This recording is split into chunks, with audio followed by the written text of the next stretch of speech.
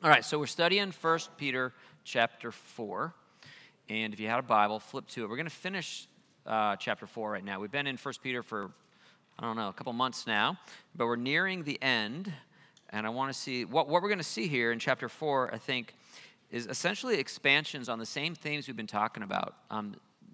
Peter repeatedly goes back to these same things, but he's giving us new facets of them each time. There's a couple things that I'm excited to make sure that you recognize here. And I'll read chapter 4, verse 12 through the end of it, and then we'll take it apart. And so as I go through it, do this. I'd love you to do this. As I just read through it, anything that kind of makes you cock your head, just make a note of it, right? Because I will always happily abandon my notes in favor of your questions, right? There's a couple things that I think are worth looking at, but if there's something that you find particularly puzzling or exciting or like that you disagree with, I would always want to bring those things to the fore. So note the stuff that's of interest to you. So 1 Peter 4:12, it says, "Dear friends, do not be surprised at the painful trial you are suffering, as though something strange were happening to you. But rejoice that you participate in the sufferings of Christ, so that you may be overjoyed when his glory is revealed. If you're insulted because of the name of Christ, you're blessed, for the Spirit of glory and of God rests on you. If you suffer, it should not be as a murderer or a thief or any other kind of criminal, or even as a meddler. However, if you suffer as a Christian, do not be ashamed, but praise God that you bear that name. It is time for judgment to begin with the family of God. And if it begins with us, what will the outcome be for those who do not obey the gospel of God? And if it's hard for the righteous to be saved, what will become of the ungodly and the sinner? So then, those who suffer according to God's will should commit themselves to their faithful Creator and continue to do good." Probably, maybe literally everything that's in there we've already talked about at some point, because it's these same themes that keep coming up. A couple things to note, though. I'll try to give you some organization, and we'll kind of go where you want to go. This is a new section. This is like a new page, a new chapter in the letter. It's not literally a new chapter, because the chapter breaks in the Bible, do you know this? The chapter breaks in the Bible are artificial. They're not arbitrary, but they're not part of the original. Somebody came along years and years and years later and was like, hey, this would be easy to break this thing up. And sometimes they did a great job. Sometimes they didn't do a great job. I'm going to suggest not a great job right here. How can you tell it's a different section just from within the text? What gives us a clue that we're moving into a new phase of this letter? Do you notice a couple things? Okay, right. Doesn't that sound like a letter? Like, dear, if you got something that's like in the middle of it's like, "Dear John," you'd be like, "Oh, well, hang on. Why did you say that now?" It's breaking up. There's a new section that's beginning. There's also a clue that the previous section has ended. The amen, right? And that amen itself is following, it's essentially a doxology, right? When he says, "To him be the glory and the power forever and ever, amen." Doesn't that just intuitively have to you a sense of like, and close curtain, okay? So we're to God be the glory, amen. And now we're dear friends, don't be surprised. And so you should just notice in your brain, like, okay, get it. Like there's a line in here, probably should be a chapter break. But it's not, but that's okay, but there should be, okay? So it's a new section. So what's going on in the new section? And here's what he says. "Dear friends, do not be surprised at the painful trial you are suffering, as though something strange were happening to you." And right there, so it's a new chapter, but you're like, well, it's not that new. Right? Because this is what we've been talking about incessantly for weeks and weeks and weeks. On the one hand, there's suffering, that it's going to be hard. The cost of Christianity is going up. There's going to be suffering. And what's the other tag that's extraordinarily 1 Peter-ish in this? Strange, right? So if you go through the idea of like, what's weird? For the whole book is about weird. You are weird. Don Steinweg, you freak. He's saying you're an alien. You're a stranger. You're an exile. You're weird, okay? Right? That's not, and that doesn't have anything to do with 1 Peter. That's just in general, just true, right? No, right? So we're strange, right? But he's also going to say, listen, the rest of the world, so we're strange, but he says things like, they think it's strange that you don't plunge with them into the same flood of dissipation. They think that like you don't make any sense to them. Here, he's like, you think this is strange. He says, you think something strange is happening to you. But this is, you guys, he's saying this is normal Christianity. But so the whole letter is just permeated with this idea of like everybody's like freaked out. Nobody knows what normal is. And Peter's trying to kind of recalibrate for us. Here it is. This is normal Christianity. It's costly. People think that you're weird. There's the pain comes in ways that you're like, what's the deal? Like, no, what do you mean, what's the deal? This has always been the deal. But then he's going to define the deal in a very specific way. And it's strange. It's weird. Listen to what he says. Here's the particular facet of oddness. He says in verse 13, and instead of thinking it's strange, do this. Rejoice that you participate in the sufferings of Christ, so that you may be overjoyed when his glory is revealed. Okay, that's the phrase I want to double click on with you for a little bit at least. What does it mean? Let's get a few different ideas on the table. What does it mean to share in the sufferings of Christ? Does anybody have a different translation there? Somebody said that you share, somebody said that you participate in the sufferings of Christ. Partake in the sufferings of Christ? Okay, so what does that mean? What is the suffering of Christ? Is the passion, right? So whether you're going to say the cross as the centerpiece, or you might say the beatings and the suffering, you might say the rejection and the cross, but it's the cross, it's the Passion Week, it's the shape. And so what does it mean to share in the sufferings of Christ? Paul says elsewhere, he talks about bearing in his body the wounds of Christ, right? What does it mean to participate, to share, to partake in the suffering of Jesus? Does it mean to be rejected for sharing Christ with others? Okay, so there's the aspect, so Catherine says, does it mean to share in the rejection of Christ, for sharing Christ with others? Persecution. Okay, so there's something there, so yes, so there's something here, like he was rejected, we will be rejected. Okay, yes, Stuart? Ultimately, though, but Christ put himself as an innocent for the payment of all of our sins. So it's sort of like when you, like you talk about the movie The End to End All Wars. You know, when the guy. Well, don't give it all away. You can't. They haven't all seen it.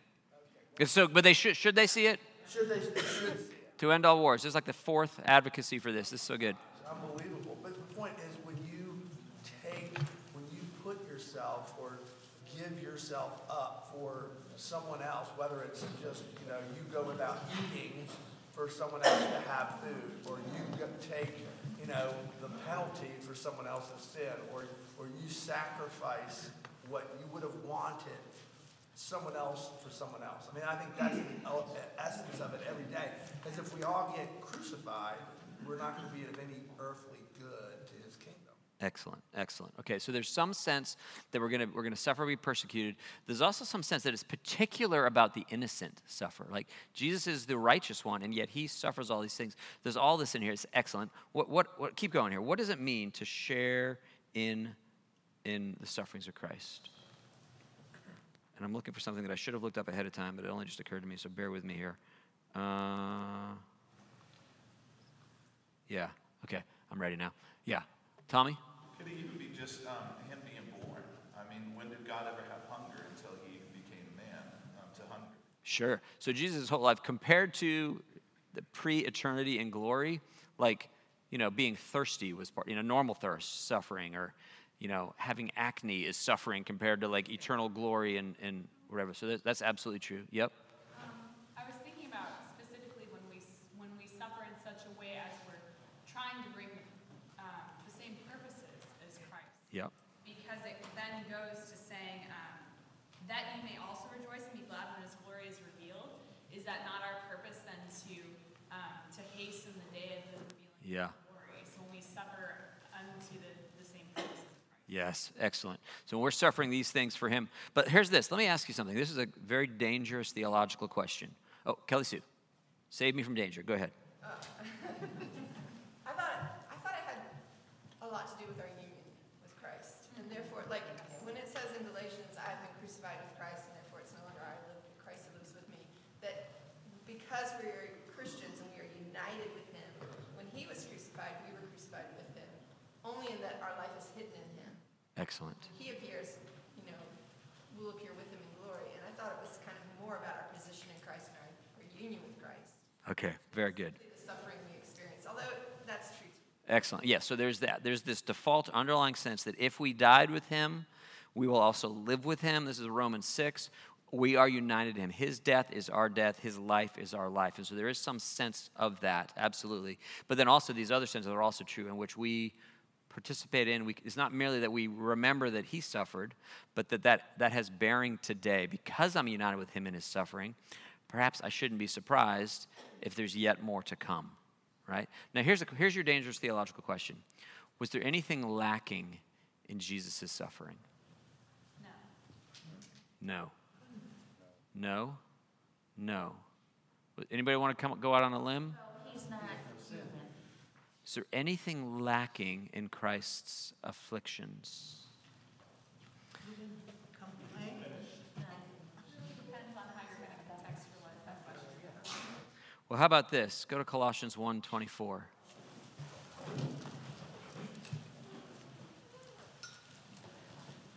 And Paul will say this.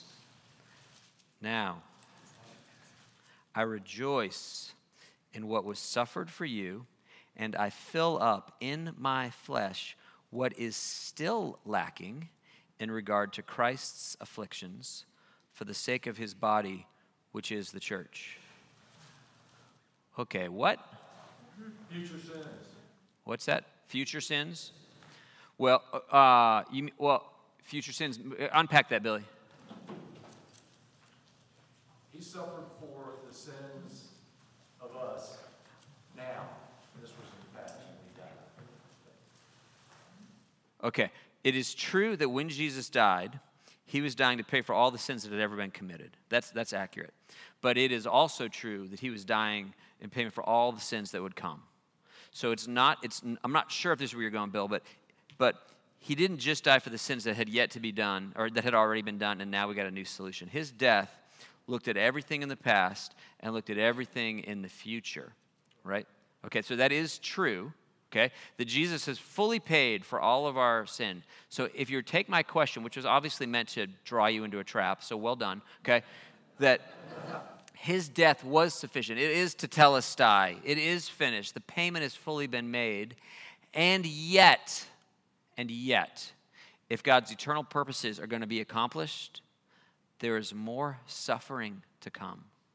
That Jesus' work to atone for sin is utter, it is complete, and there's nothing that anyone can or should or must add to that. However, before he comes again, there's going to be a lot more blood spilled. Not in an atoning way, not in a propitiating way, but if this message of the completed work of Christ is going to make it to the edge of the world, then Jim Elliott's going to take a spear to the chest. Right? And you might suffer too. That there is something lacking, not because his work was insufficient, but because the plan involved not only a crucified person, but a crucified people. And we are continuing in the great work that he did. And to give you a little term that you can drop in conversation if you feel like, being impressive, we are to be a cruciform people. Okay, that means that we take on the shape of the cross. And over and over and over again, our lives are supposed to look like his life. And if he suffered unjustly, then we shouldn't be surprised. It shouldn't be a shocker that we will suffer unjustly. That if he was the innocent one but was ill spoken of and maligned, then we should not be surprised if we in our very innocence are ill spoken of and maligned. And if he who was suffered and was killed and was brutalized, then rose from the dead in triumphant victory, we should not be surprised that one day we too will be vindicated in a victory. And our hope and anticipation of that should shape and inform what we do today. So something is lacking in his suffering. Not that his blood wasn't sufficient to atone for the world. That's clear. That's established. That's done. But his determination that the whole world would hear about this means that the people who follow the crucified one will take on a cruciform life. And so we share in his suffering by imitating what he's already done to accomplish the total proclamation of it to a world that may not like it the first time or the 12th time that they hear it. Does that make sense? Okay, yep. I think what's lacking is he didn't sin. Well, Put all the sins of the world. that's right. And he died for us. We can't die for him. We cannot die for him, but we can lay down our lives in the service of others that they might know of the one who did die for them.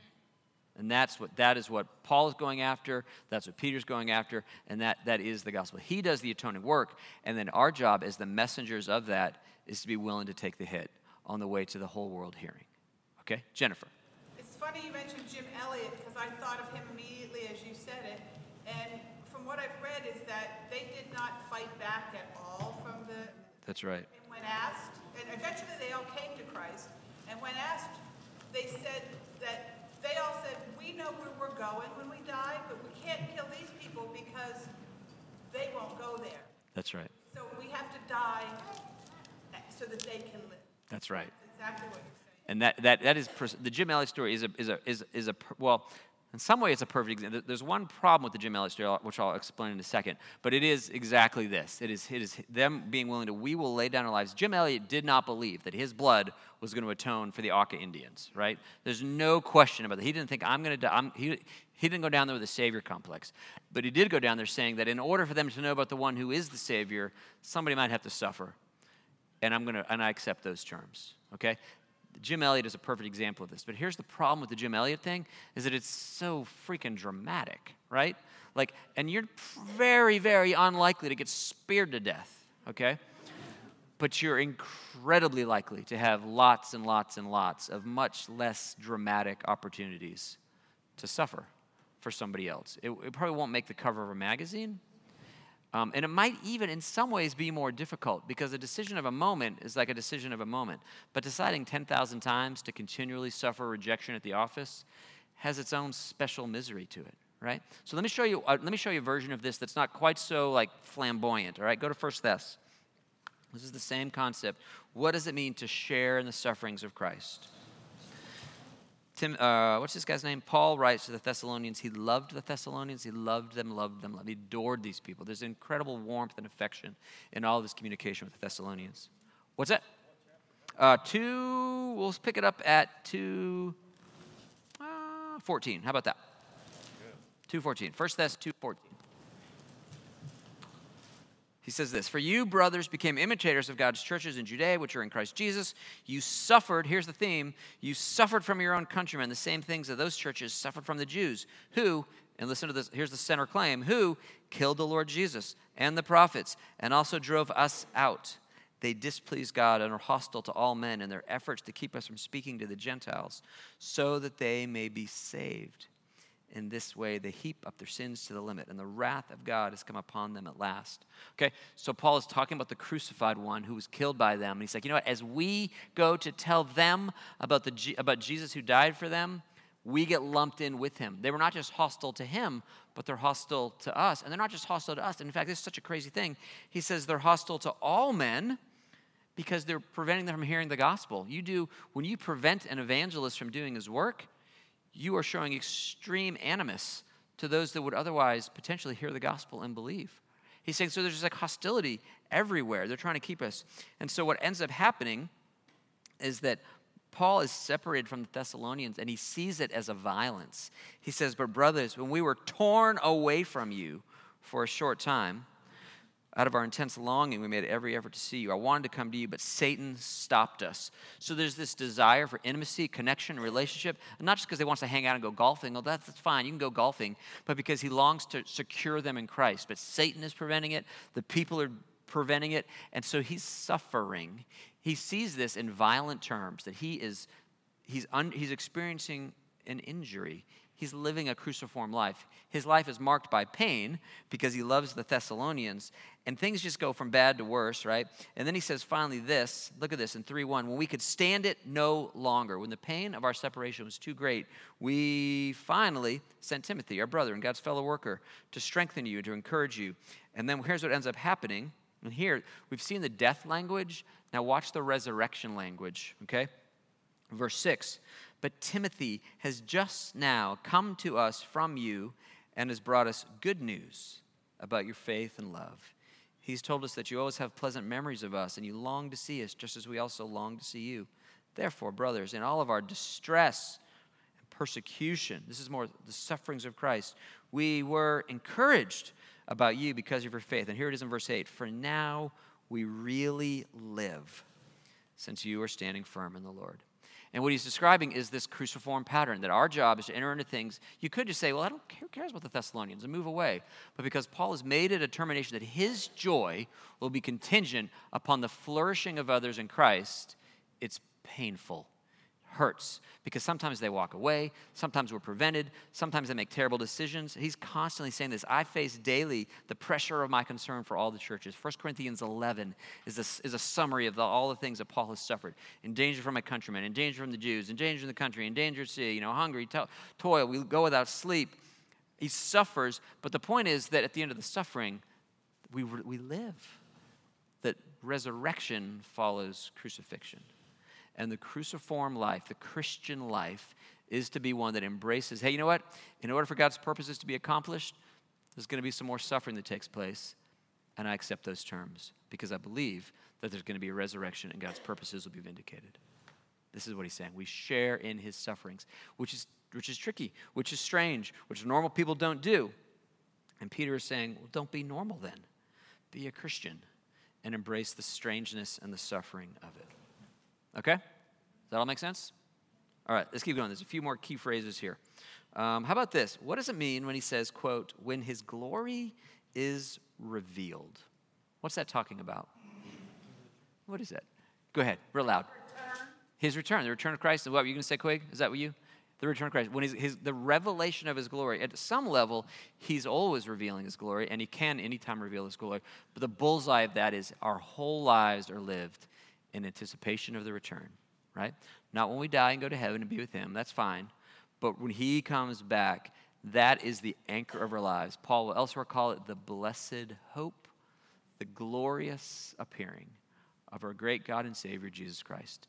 Peter, and the whole New Testament is endlessly going to say, this is the anchor of our lives, that everything we do, every dollar we spend, every decision we make is done in light of this, because the day is coming. The day is coming. It shapes the decisions we make about our own personal morality. It shapes the way that we have conversations with our neighbors. It shapes the way that we spend our money. It shapes the way we choose our vocation and conduct our vocation. This is the thing. We are living our lives in light of this anticipation of the glorious return of Jesus. And then he says this. Look at verse 14. He says, if you're insulted for the name of Christ, you're blessed, because the Spirit of glory and of God rests upon you. Now, that's an interesting little phrase there. The Spirit of God and the Spirit of glory rests on you. Anybody know what that is? Because he's not making that up. Wonder if you search your brain. Andy, can you find a link to that? Matthew 5. Okay, what is Matthew 5? Persecuted. I think Eric talked about it last time, where it's just persecuted. I think he's got a memorized or something, but when you're persecuted, you're blessed. Okay. Blessed are you who are persecuted for his sake, for his name.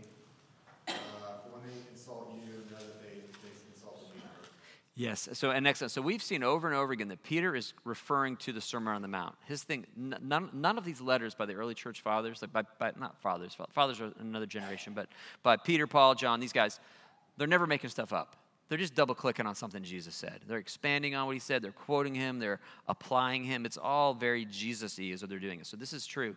But there's actually another specific phrase that he's going to use. I'm going to give you this. Don't sweat the persecution stuff for the moment, because that looms so large and has such a Sermon on the Mount flavor. This phrase, the Spirit of glory and of God rests upon you. This is more obscure, but it's possible you'll know it. Jason, do you know what he's alluding to there? The stoning of Stephen? I don't. That might be. I don't know if it is. What's the connection there? Because they said when they right before they were beginning to stone Stephen, they said they looked at him and he had the face of an angel. That God's glory was presenting. Huh. Interesting. Okay, so that actually, I'd have to go back and look at that. What's curious about that, Jason, is that the stoning of Stephen is entirely designed to remind us of the crucifixion of Jesus. And there's all these weird, very, very conspicuous claims that Stephen's going to say, Father, forgive them if they don't know what they do. I can't remember them all, but there's a whole bunch of stuff that's going on in the Stephen event that is specifically meant to point us to Jesus, which is, here's what my point is. Let me show you this, because this might be too obscure of a question. What Peter is quoting is Isaiah 11, okay? Listen to Isaiah 11. Tell me who we're talking about here. A shoot will come up from the stump of Jesse, and from his roots a branch will bear fruit. Okay, does that phrase meaningful to you? This is a classic Old Testament prophecy about the Messiah. Who's Jesse, first of all? David's father. So from the line of David is going to come somebody. And he uses this image in Isaiah. Isaiah's got this infatuation with this like vegetable, what am I trying to say? Like plant stuff, vegetation, that's the word. Okay, so over and over again, he's got this theme of a shoot coming up out of dry ground. That's Isaiah 53. Of a stump in the land that's been cut down. Of a tree that's coming up out of the stump. And in the midst of it, he calls him the branch. One of the messianic metaphors is that Jesus, when the Messiah comes, he's going to be this tree. But he's not just an ordinary tree. He's a tree that grows out of a place of death. He's a tree that comes specifically out of a dead stump. So the thing that looks like it's been decimated from the very center of death is going to come life. See also, Jesus is going to be killed. He's going to rise again. This is part of one of the metaphors he uses. And he says this, a shoot will come up from the stump, the place of death. So life out of death from Jesse, that's David's line. From his roots, a branch will bear fruit. And listen to what he says about him. The Spirit of the Lord will rest on him. The spirit of wisdom and of understanding, the spirit of counsel and of power, the spirit of knowledge and of the fear of the Lord. And he will delight in the fear of the Lord. He will not judge by what he sees with his ears or sees with his eyes or decide by what he hears with his ears. And when Peter says, the Spirit of glory and of God rests upon you, he is double-clicking on this claim that the Spirit of the Lord will rest on who? On Jesus. And what he is doing, and this happens, you guys, this happens over and over again, is pictures and prophecies and images that are given specifically about the Messiah. They end up being taken off of the Messiah and applied to those that follow the Messiah. And once again, what Peter is doing is saying, you take your cues from Jesus. And if the Spirit of God rested on him, then the Spirit of God will rest on you. If he suffered as an innocent one, then you will suffer as an innocent one. If he was victorious after enormous suffering, you will be victorious after enormous. One more time, he's saying, you guys are everything about Jesus. When you look at Jesus, you shouldn't merely see what he was, but you should see the pattern to which your life is over time increasingly conforming, that we're being made more and more and more to look like him. And that's true in the things that are really painful and difficult, but it's also true in the things that are really beautiful and glorious. That if the Spirit rested on him, the Spirit will rest on you. That's where he's going. And you guys, here's the thing that's really interesting. At varying times in the history of the church, we did this really well. There are various times right now, various places right now that we do this really well. But I wouldn't say that it's uniformly been the case. That we have chosen to be insulted for Christ and drank the blessing of that.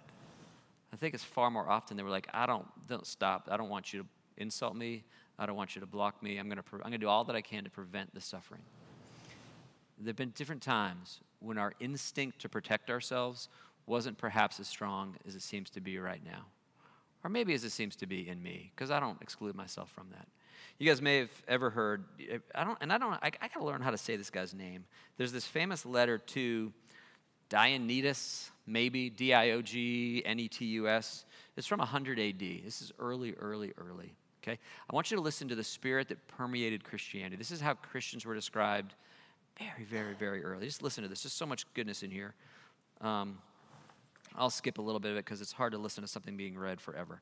He says this, and presumably the author of this is not a Christian, but he's describing what he sees in these freaks, in these weirdos around him.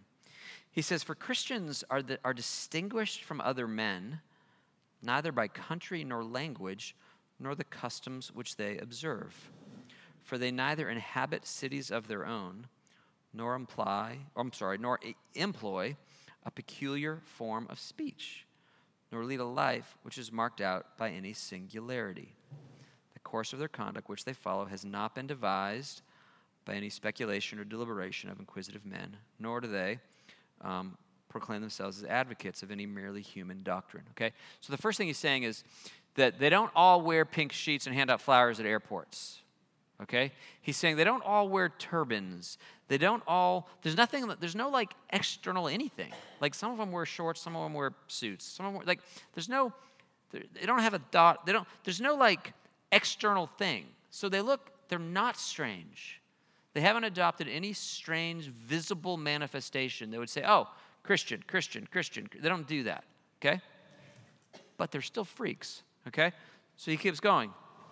He says, inhabiting Greek as well as barbarian cities, according as the lot of each of them is determined, and following the customs of the natives in respect to clothing, food, and the rest of their ordinary conduct. So they just look like a Grecian. They look normal.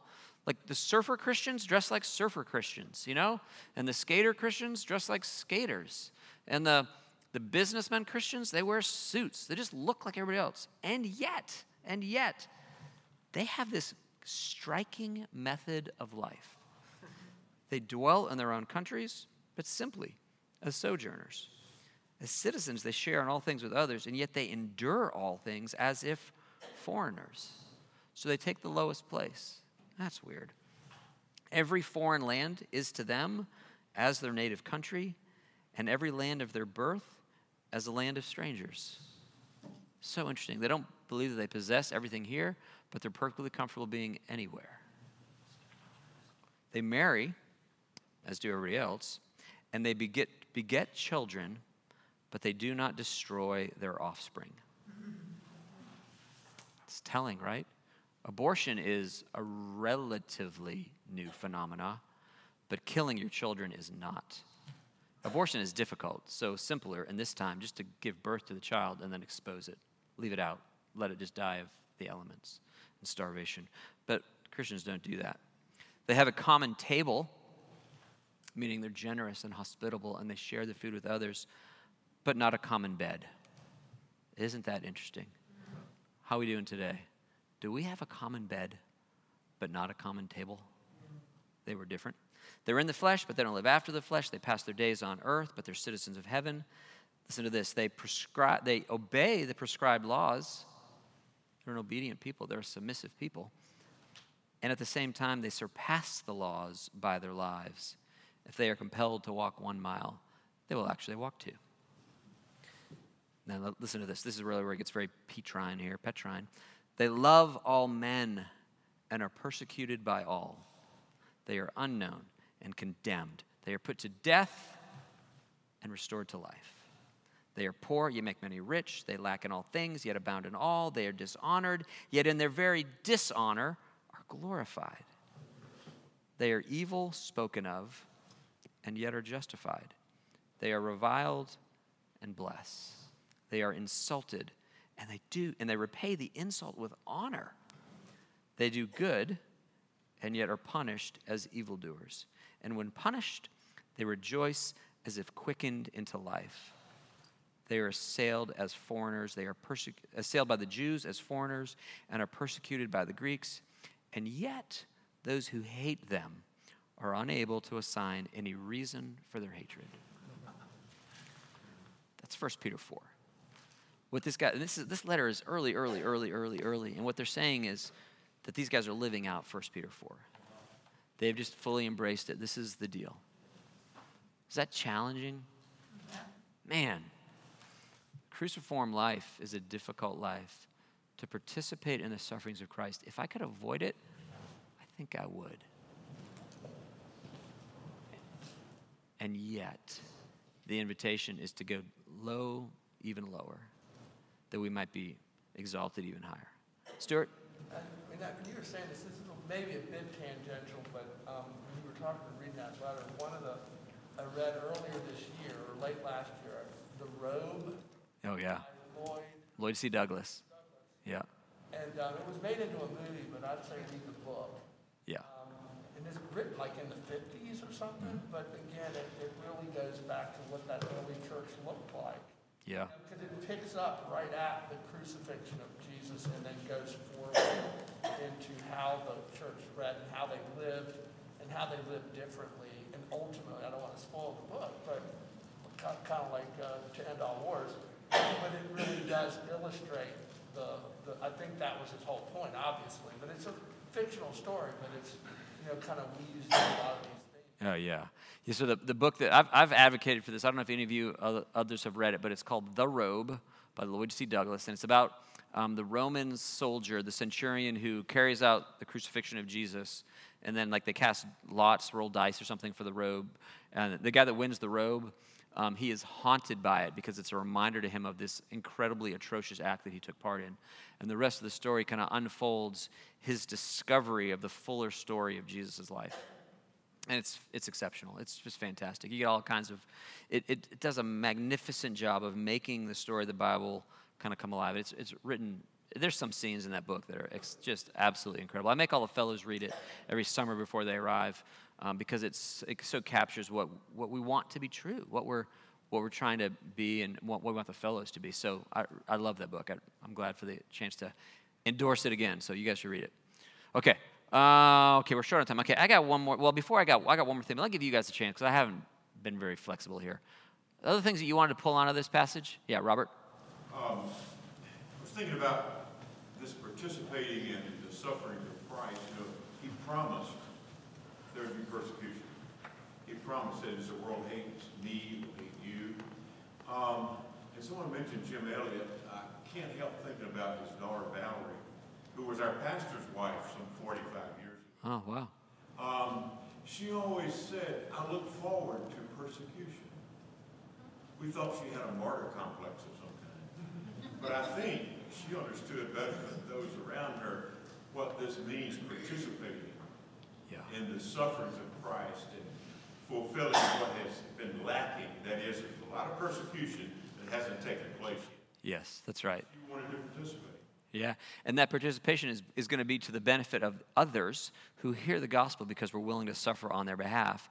And it's also going to be beneficial to us because the resurrection is contingent upon crucifixion, And who doesn't? We all want the resurrection, but the way up, in Christianity, the way up is down. And so if she has perhaps the wisdom and maybe courage to say that I will trust the way down will actually result in the up. That's hard. I mean, it's really, it's easy. I can sit on this stage, talk about it. How hard is that? This is easy, okay? But actually doing it outside, that's 1,000 times harder, infinitely harder. Nancy? I think you read from the NIV, right, when you read it? Yeah, probably so. I think it's very interesting in the ESV. Sure, let's hear that. It said in the first line, Beloved, do not be surprised at the fiery trial when it comes upon you to test you. Yeah. Okay, so what other insight do you see from that? What's that? What other insight does that give you then? Well, the trial is going to test me. It's going to refine me. It's going to equip me. But there's a purpose. Yes, that's right. It's not random, and it's not just that like the enemies of God are hurting His people, but God is actually permitting this, and there's some value, there's some benefit, there's some upside to this, for sure. It's excellent. Okay, let's do one. Okay, Dan, no, it's all you. Just going to tag on to that. I mean, that's really tapping into the beginning of the book of James, where we're to count it as great joy when we suffer trials of all kinds, because it produces in us. That's right. Good things, and so it is for our goodness, and it's not just that we're trying to conform to Christ. It's also that in that process we become more Christ-like. That's right, and there's a benefit to it, right? Even though it's a painful benefit, there is some good thing that's coming out of it. And what Peter's doing, what James is doing, what John is doing, what they're all doing, is inviting us to trust that this process that does not look desirable will actually have a desirable outcome. But we have to cooperate in the midst of it. And that's really frightening, like legitimately frightening. And I don't say that lightly, It's real stuff. Okay, Debbie. And I think a lot of it is when you go through these sufferings, he allows it because then he allows you to see something in yourself that you would not have seen had you had not gone through that, which brings you closer to him. For sure. And that's why I think Paul says we need to rejoice in our sufferings because he has chosen us, because he trusts us. That's right. With something because he knows he'll bring that out in us. That's right. And that's the whole concept of refining, is that he's going to bring us through these difficult things, which you guys know the whole illustration probably, like if you're trying to refine gold, you heat it up and all the crud comes to the surface, you can scrape it off and you end up with a purer gold. And our lives are the same way. There's just all kinds of selfishness and pettiness and self-righteousness and whatever. There's all kinds of long list. But it is in the painful parts of our lives that stuff comes to the surface and then can be dealt with. And you've seen, right, in your own life and the lives of others, like the wealthier and healthier and happier and more everything that you want you are in life, the more selfish you become. The less incentivized you are to actually repent. It's just true. And I wish it wasn't true because it incentivizes God to bring pain into my life. But it's just true that I'm changed more by pain than by happiness. And so he's got an incentive to turn up the heat a little bit, right? And sometimes a lot of bit. And we benefit and others benefit. Okay, let me just say this briefly, and then I'm not going to satisfy it, so then you can go to bed and worry about this. So what does this mean? Verse 17. For it's time for judgment to begin at the household of God. That's weird, because I thought that we were big fans of Romans 8:1. Therefore, there is now no condemnation for those who are in Christ Jesus, right? So what does that mean? And if it begins with us, then what will be the outcome for those who do not obey the gospel of God? He's saying there's something here. Something painful will happen for believers, and something painful will happen for unbelievers. We got to think about both of these things. And if you think your part of the story is going to be difficult, hold on. Just how rough do you think it's going to be for those outside of his grace? That's essentially what he's saying. He's like, and so he might get tangled up. He's like, whoa, wait, time out. Judgment for me? What? What is that about? But don't lose sight of the fact. He's like, yeah. We there's something we have to lean into, okay? But if all that does produce in you a sense of fear and pity for yourself, he's like, well, hang on a second. Look up. Because is it producing anything? Are you conscious of how absolutely dreadful it is to not have an advocate who speaks to the Father in your defense? And I think when he's saying all this, if he's not literally thinking of Malachi 3, he's drawing the themes of Malachi 3. And I don't have the time to unpack it, but I'll leave it to you guys if you want to go back and do this. Here's Malachi 3. See, I will send my messenger who will prepare the way before me. This is John the Baptist, by the way. Suddenly the Lord you are seeking will come to his temple. That will be Jesus. The messenger of the covenant whom you desire will come, says the Lord Almighty. And listen to this. But who can endure the day of his coming? Who can stand when he appears? For he will be like a refiner's fire. Debbie, right? A refiner's fire. It's not to destroy, but to refine. And he will sit as a refiner and a purifier of silver. He will purify the Levites and refine them like gold and silver. And then the Lord will have men who will bring offerings in righteousness and offerings of Judah to Jerusalem. They'll be acceptable to the Lord. This is the way revival always works, you guys. It always starts at the church. Before God does some great work to draw unbelievers into the kingdom, he always begins at home. And let's clean up our act. He does something here to refine us. And it is actually probably the result of a church that is made alive because he is stirring up our sin, bringing us to repentance that we might change him. It's when that happens, then we actually finally kind of kick it into gear and begin to do the work to draw those that are outside the kingdom into his. It is the fire of refining that compels us to rescue people from the fire that destroys. That's actually how it works out. And Peter is saying here, he's again quoting probably Proverbs 11, where it says, if the righteous receive their due on earth, how much more the ungodly and the sinner? And what we should do is we should take the suffering and pain in our lives and allow it to provoke in us an imagination of what it might be like to be apart from his grace.